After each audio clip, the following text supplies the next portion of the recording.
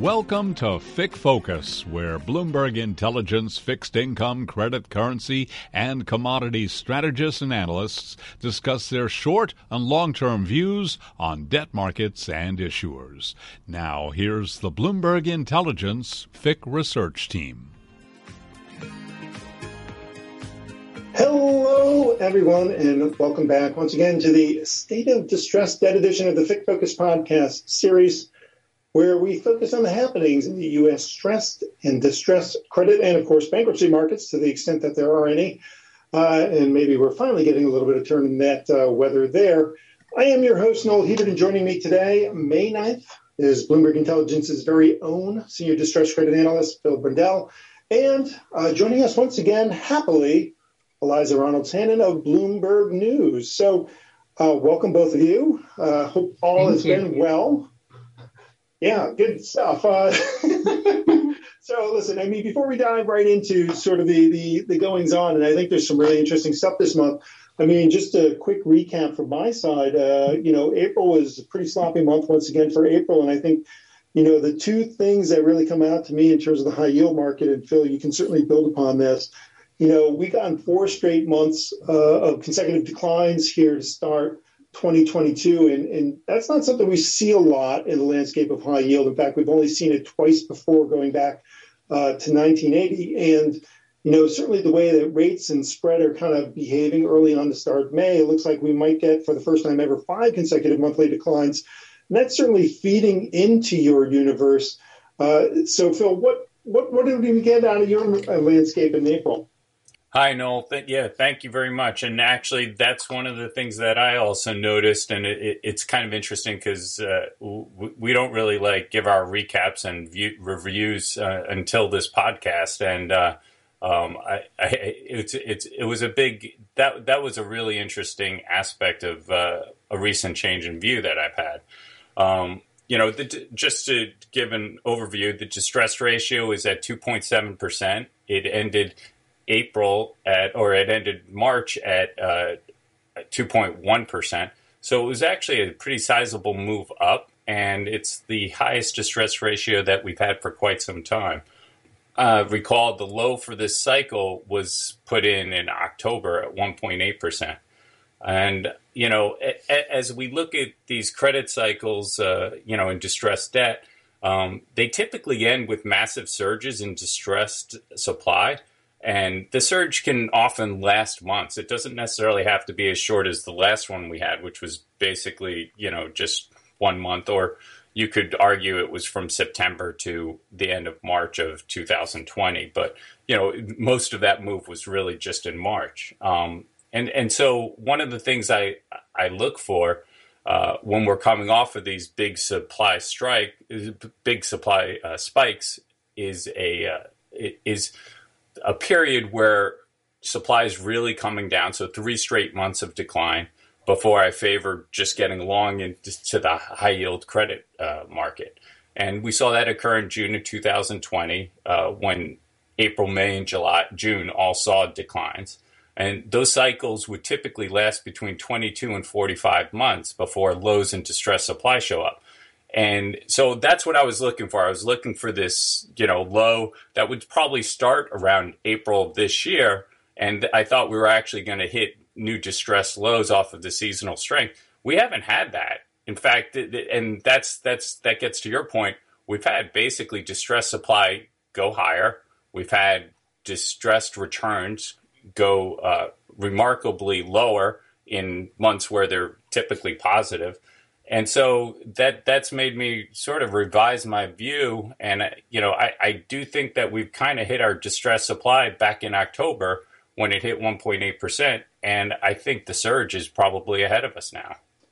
Yeah, I think one of the things that's really interesting to me, certainly about the high yield market more broadly, right, is that, while it was a struggle through the first quarter this year, January, February, March, a lot of the underperformance or the lack of performance out of high yield was really rates driven, right? You didn't really see it in spread, and where you got a little bit of spread widening, it was really, underperformance for the higher quality paper because everybody was shedding duration.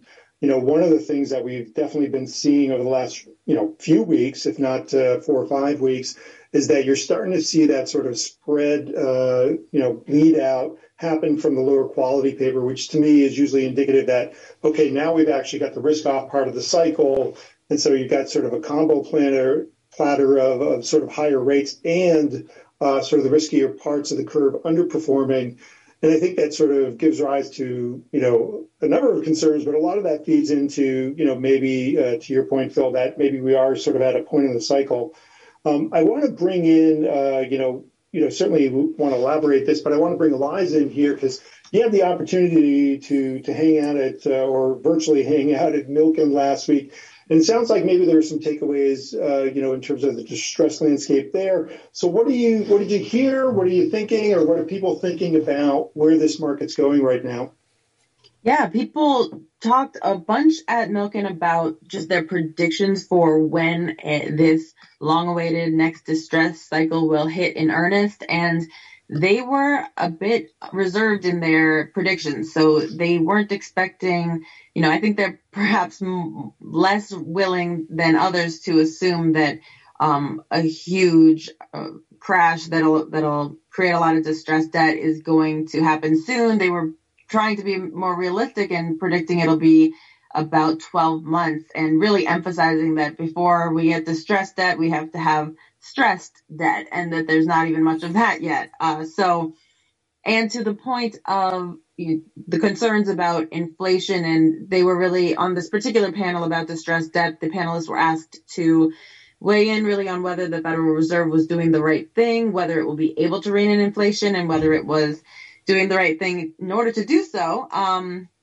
And they were, really optimistic, if you could call it that, about the Fed's ability to stop inflation if it really chooses to. So, one of the guys I think it's that's an interesting one, right? Because it really, when it comes to the central bank, it really does break sharply into two camps in terms of people that think, the Fed's on top of it. And then there's the other side, which actually thinks that, the way that inflation is being driven, right, it's kind of more of a supply issue than a demand issue, that the Fed really doesn't have much to do with it. And it's funny because I was listening, obviously, to the FOMC a week ago, and it's even interesting to me, the takeaways that people had, because they also broke into two camps. I kind of came away thinking, the Fed's trying to slow walk this thing. They're trying to do as much as they can not to sort of accelerate the nervousness in the marketplace and ultimately get, left further behind the curve. But there were other people that thought, they're being appropriately aggressive and signaling all these incremental hikes, et cetera.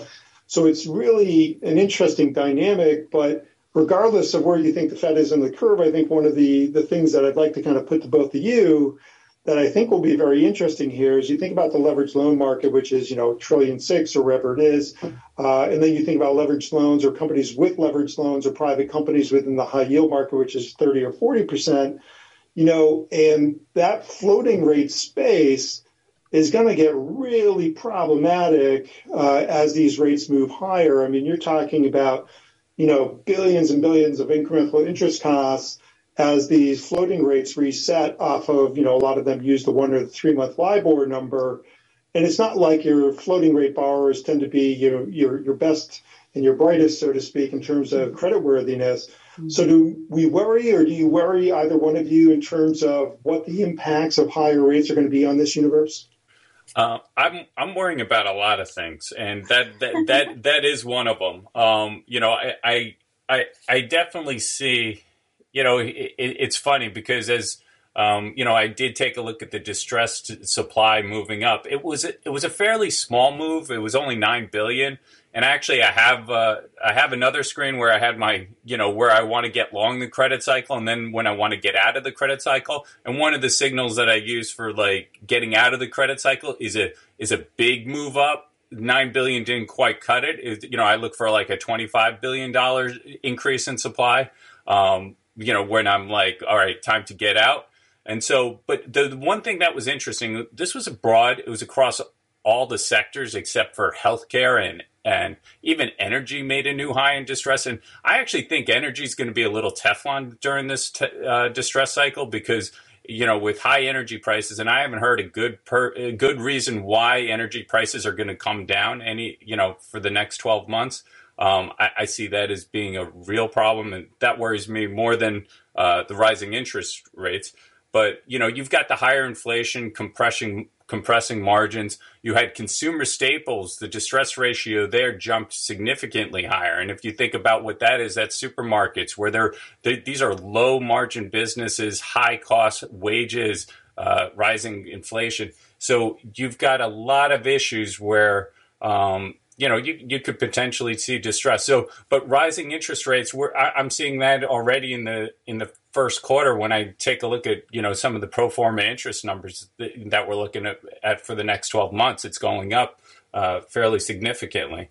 And then on top of that, June through November is credit's weak part of the calendar, and we've already seen that it couldn't really turn in a good part of the calendar. Now, maybe maybe we see that now. Maybe we've already had it, but I tend to think that we're going to see this be more lighter fluid to a fire.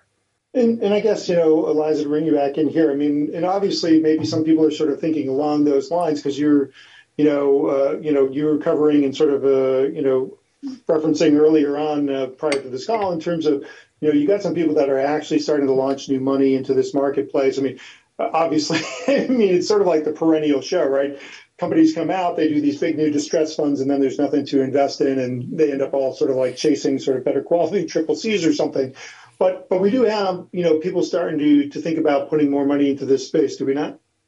Absolutely. And you're seeing them really try to go for very nimble mandates because they recognize that they might raise the cash and then be quite constricted or stunted in what they're able to find to put it to use. So one of the funds that I reported on launching this week is from BlackRock, and they call it Capital Solutions Strategy. It's a credit opportunities fund, and it's a lot about almost unilateral. I think the majority of the loans in there are unilateral from BlackRock. It's essentially direct lending / rescue financing / the mandate's quite broad. And you're seeing that that's sort of a crucial element to fundraising right now because no one wants to get stuck having to return that money because they couldn't find anything to do with it.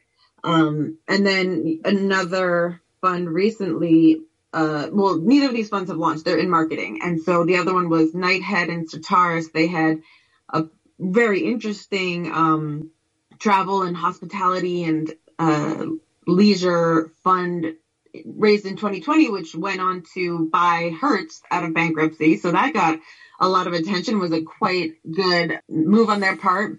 And now that's like some pretty great marketing if you were, Hertz is certainly a name that we've covered pretty extensively in this podcast in the past. And I'm sure Phil could still regale us if we asked them to. But yeah, that's when you hit one like that, I suppose, you kind of buy some credibility. Yeah. It's hard not to try for a repeat performance when you have that in your track record. Yes.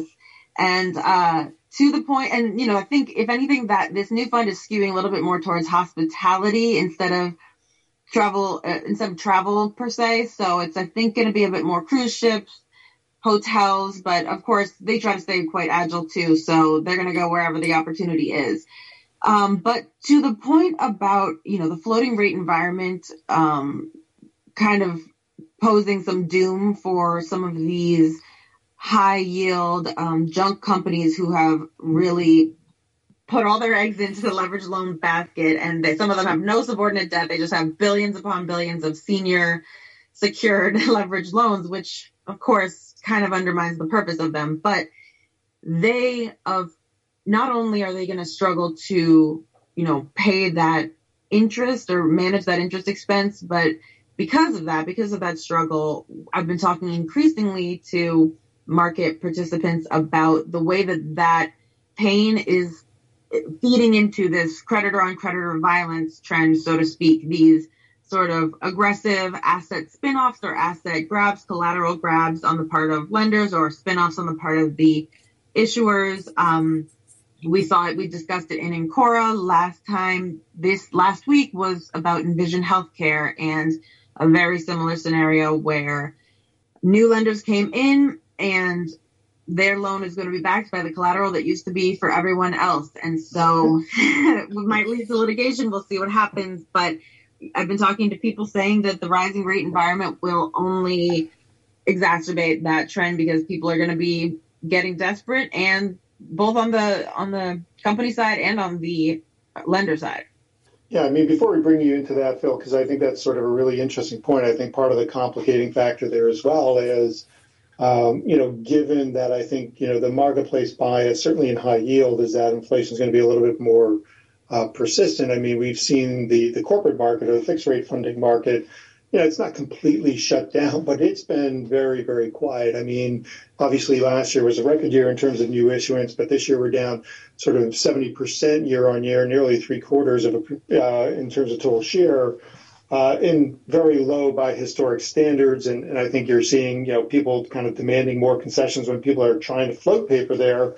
And so, the loan market's really sort of been the only place to do business if you're looking to borrow. But Phil, I know to Eliza's point, we did talk about it a little bit last month within Core, but when you see these sort of, to borrow the phrase, creditor on creditor violence, which, I don't know, sets up as maybe a funny sitcom or something, but when you see that sort of behavior, does it sort of give you any sense of, where we are in the life cycle, or is it just, sort of very esoteric in your view? One of my observations is creditor on creditor violence is one of those things that you can tolerate in capital structures where there's a lot of cash flow. Like a lot of times you see it in the mega cases because when you get these companies making $1 billion of operating cash flow and you just have an incredibly bad balance sheet, like Intelsat, for example. Creditors can bring out every legal argument, and you can see, a lot of these things dwell and, professional fees, restructuring professionals know credits that they can milk and when they can't milk credits, and they actually have to worry about just getting paid. So as we go down into the credit cycle, so a lot of these private levered loan situations, which we can't even cover because their numbers aren't necessarily out there, if they're actually not making operating cash flow, these capital structures are smaller, the creditor on creditor violence, before long, they're going to be fighting for, a really shrinking pie till the point where, maybe I get 90% of this morsel that, is sitting there. So it's the creditor on creditor violence, you'll find it in these situations where there's a ton of cash flow and people are, jostling for the bigger share of the pie really makes the difference for the returns. If it's a shrinking pie, which I think we might see in the next cycle, where some of these companies just aren't going to be worth as much. And, there actually has to be some real operational turnarounds. So that I guess that, creditor on credit, guys have always been what's the most economic thing for me to do, in this circumstance.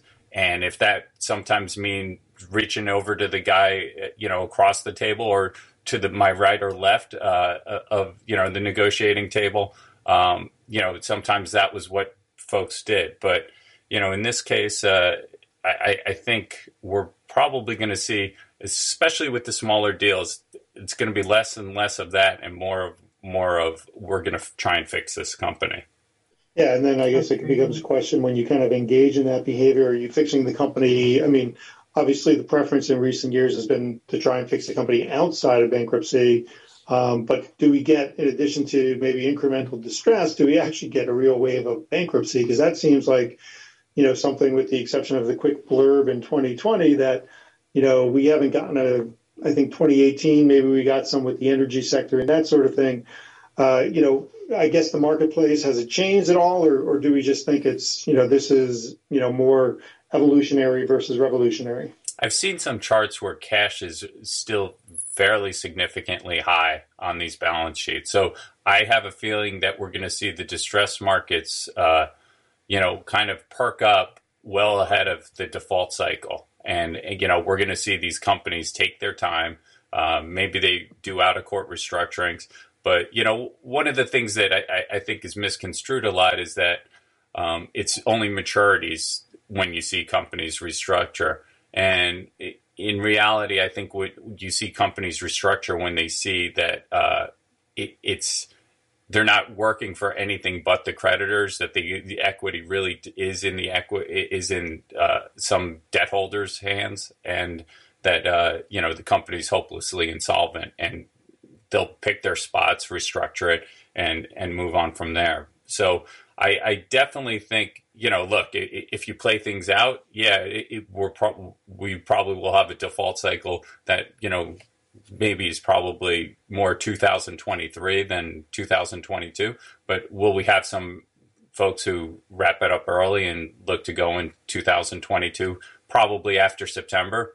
That seems likely to me. So that sounds like it's pretty consistent then with maybe what Eliza was hearing at Milken. Yeah, Eliza? I think so. Timeline wise, yes. And, another point that they were making on that panel was just not so much that, just back to the inflation point, not so much that it was already being handled or on track to be, but to be fair, it was much more of an extreme sentiment that if necessary, I think the quote was actually, if they need to do what Volcker did and choke out markets because inflation is out of control, they'll do that. So, of course, that is not suggesting that inflation might be able to be tamped down in a moderate way, but rather that the Fed might tank the entire market in order to do it. So that's really not ideal. Yeah, and I've heard sort of that line of logic. I just, I don't see Powell as sort of a Volcker figure, right? I mean, to me, he's a little more Arthur Burns or maybe a Miller than he is a Volcker, right? And because I think the only way you get that real sort of Volcker action is if inflation leads to the sort of displacement of the existing Fed head. So you have somebody that comes in with that mandate to just manage inflation. I don't, given, how Powell sort of managed 2018, and even the way they managed this latest rate hike, I don't think he's that guy or that person that's going to sort of make that move. But, again, I guess to each their own. Maybe pivoting the conversation here into sort of some specific names. Phil, I know somebody that or a company that you just sort of recently sort of kicked off on is GWG. So I'm not really familiar with that one. So maybe you can walk me through and by extension, walk all of our listeners through. Sure. It's a fascinating company. GWG Holdings is a so what they have is they have an asset of life insurance portfolios and of life insurance policies. And against that, they have liabilities that are really interesting. First off, it's a public stock, but the number of public shareholders might actually be less than the 27,000 holders of their L bonds. It's that provide liquidity. They sell them through a broker network of about 100 brokers, and they're marketed to high net worth individuals. But it's a fascinating situation.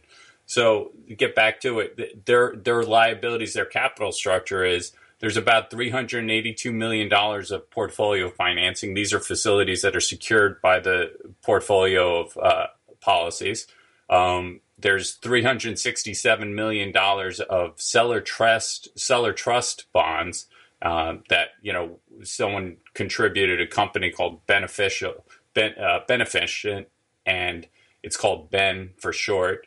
And that went to thankfully, because I think we'd all struggle to pronounce it. and then there's $1.3 billion of these L bonds that are spread across 27,000 customers. So this company just filed for bankruptcy in April. And just to give you an idea what this portfolio is, it's really a portfolio of these life insurance policies that were basically sold into that GWG Holdings purchase. So it gave these people a liquidity solution for a life insurance policy, either that they were looking to monetize for whatever reason. And these 1,000 individuals who it's on is average age of 83, life expectancy of 6.8 years, and each comes with a $1.8 million payout on average. Well, I got to say, when I'm 83, I hope I still have a life expectancy of 6.8 years. But that's on these portfolios. At least that's what they said in their regulatory filings.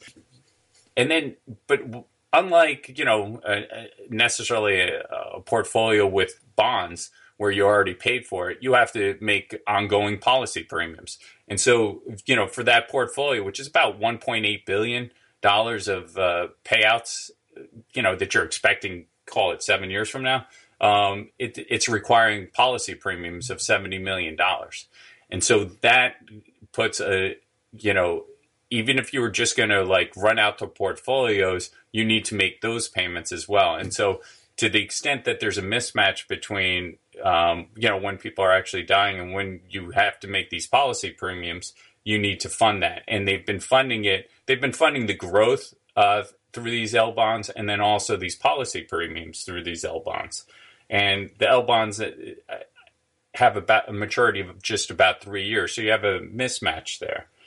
Anyway, so it's not necessarily a statement on solvency. It's a statement on sort of duration relationships, right? So you got near-term obligations, but you got long-term assets or intermediate-term assets, and they're not generating enough kind of cash flow to service the front end. Or is there a question in terms of the underlying quality of the assets as well, such that people are concerned about the recovery as well? So that's where things get really interesting. And, this is where maybe I'll go into the dirtier side of this situation. The SEC launched an investigation into the marketing of these L bonds. And these brokers all of a sudden got very chilled, it chilled the interest in selling them to your customers. The SEC investigation is ongoing. And that basically put the kibosh on issuing L bonds. And that's what's caused the company's liquidity shortfall. On top of that, they have the other assets that the company has are two companies, Beneficient, we discussed, and then there's another one, Foxo Labs. They think that they can monetize these assets, but not in a fire sale. And so the company filed for bankruptcy because of this liquidity shortfall. And what was interesting about it was they were looking for a big dip. The court was very uncomfortable because they were only filing sort of the holding companies and not the actual entities, not the special purpose vehicles that actually hold the policies. And so,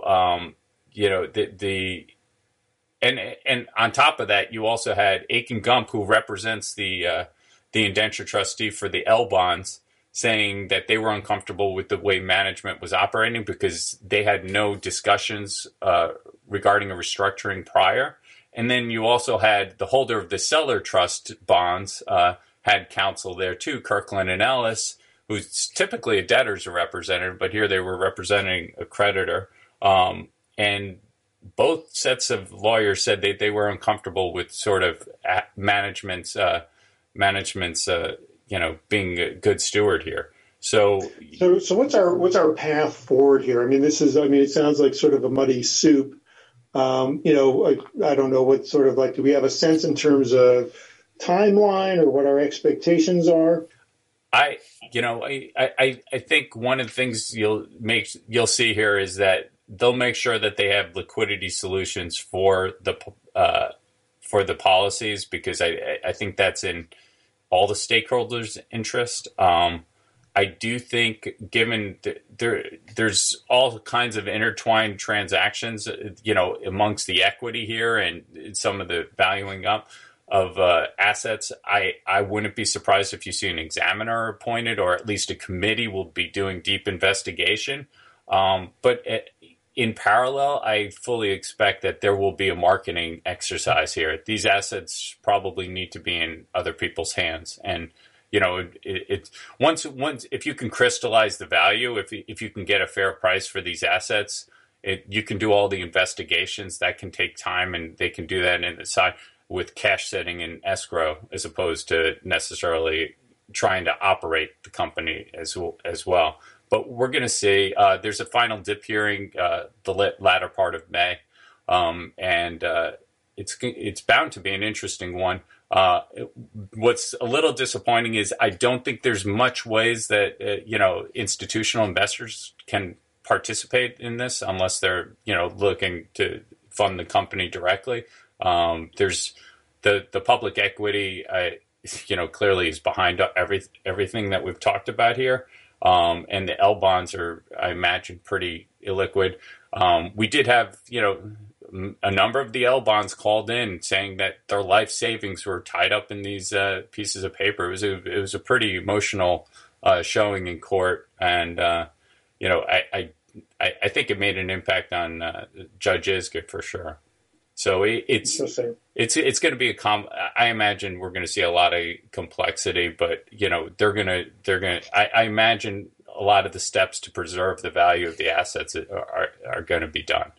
So it's certainly one to watch, and certainly kind of unconventional, which is, I guess, sort of the bankruptcies that we've been seeing, because you had that sort of Norwegian or whatever it was airline play months ago. Yes. So it seems it's much more of these sort of esoterica that's sort of making their way into the courts right now. So speaking of maybe the other side of the spectrum here for you is a Revlon. So that's a name. Are you feeling a little bit better about them? I'm pretty excited about Revlon. Actually, it's. And I don't think anybody said that in probably the better part of 2 decades. So expound upon that. Yeah, no, it's the company just posted its highest EBITDA, $313 million on the back of 50% improvement just in the quarter. In EBITDA, it was I think it went from it jumped to 58 million, I believe. It's just one of the things that you're seeing is people are taking off their masks again and buying lipstick. Revlon, the segment Revlon itself, sales were up 22% over last year, and that's even with Omicron being in part of the first quarter. So you're seeing dramatic improvement, and one of the things that we've been noticing for a few quarters is that even with lower sales, their EBITDA is beating pre-pandemic levels, and so I think that goes back to when the company had they looked into the black abyss of in May 2020 when they potentially looked at a filing, and I think they came up with a global growth accelerator program and really cut costs, and that's really showing up in the margins now. Now, all of that is great. Their liquidity is still tight. Their second and third quarters is when they actually invest in their working capital, so that's an ongoing concern. The cost of their debt is high. I mean, like with a capital H, they have first lien paper that pays 14%. It's got a 2% PIK, and a lot of this paper would be, now they can actually start thinking maybe we can refinance this. I'm sure there's some make holes there, but the creditors who put that in place in May of 2020 was there were really 5 big holders: Angelo Gordon, Ares, Oak Hill, King Street, and Glendon. They bought the bulk of it, like I think over 80% of it, and it's a sweet piece of paper. Then at the other end of the spectrum is the unsecured notes trading in 30 cents on the dollar. My thesis for this company, or what it should do, is that it should probably market itself. There's large cosmetic companies out there, and this would be a nice strategic consolidation, but ownership hasn't shown any willingness to do that since you're just looking at the history here. They owned it in 1980 and they haven't sold it since. So, it's a fascinating situation, but they do have a little bit of wind in their sails right now. Phil, you bring up management when it comes to the willingness to, or ownership, that is, when it comes to willingness to sell. I remember Ron Perelman being a big part of the story back in 2020 when things were very shaky. Do you think that even if he was willing to sell, does an owner like Perelman turn off potential buyers, given just the kind of potential volatility that he represents? So the question becomes, like, right now, all he's doing is he's paying these first lien lenders with all of the free cash flow, and he's stretching, arguably that could accrue to his equity, and instead it's going out the doors, to these lenders. And so, in effect, he's kind of losing ownership of the business in terms of, why we own companies is to take cash out of them. And I think, either you're going to do something dramatic to lower the cost of credit here, and maybe they miss their window in terms of, pulling off of financing, that now the markets are less accommodating when, if they were turning in these kind of quarters a year ago, maybe they would have already been looking at refinancing all of their debt. But, it's a problem credit if you're just looking to do piecemeal refinancings. That's why I think to some extent, if you actually created a marketing process where maybe you put the company out there to, strategics, L'Oreal or Estee Lauder, these companies that actually have much bigger multiples. And, you look at this company now and its leverage is still 11 times, but you could argue that the enterprise value is above that. And, it's really a family affair at Revlon because Perelman's daughter is CEO. I wonder if you think that has contributed to maybe not being as forward-looking with regard to kind of pivoting strategy and being willing to look outside the box, and whether that legacy kind of ties them to doing some of their things the old way that they always had, and maybe that's stopping now. Well, one of the things I look at is the results, and the results here have been very strong since she's been in there, and I just it's also possible that maybe they think a year from now their EBITDA is going to be up significantly higher. And that would just lead to perhaps a bigger equity check for them if they can just create a Band-Aid for the next year. All of that being said, you still got your notes. Revlon unsecured notes are trading in the low 30s. So, if they're actually that constructive on their equity, you can imagine where those unsecured notes might go if that is the road that gets right. Tracked.